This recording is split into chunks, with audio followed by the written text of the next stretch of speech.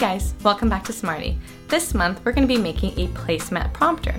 As we work on this activity, you'll notice that these icons will pop up. These tell you important information about what skills we're using to create the craft and how to access these lessons in the Skills program. Skills is the ABA-based online tool that helps parents educate their children that are on the autism spectrum. And if you are a Skills user, this will help you get the most out of this educational experience.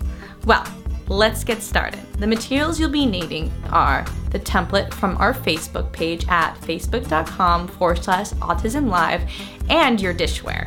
This activity is going to help your child be able to set the table on their own.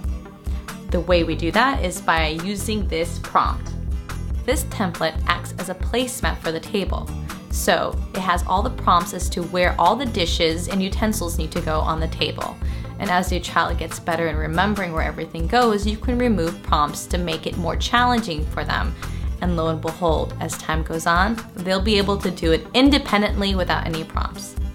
Well, I hope you enjoy this really super quick and helpful activity.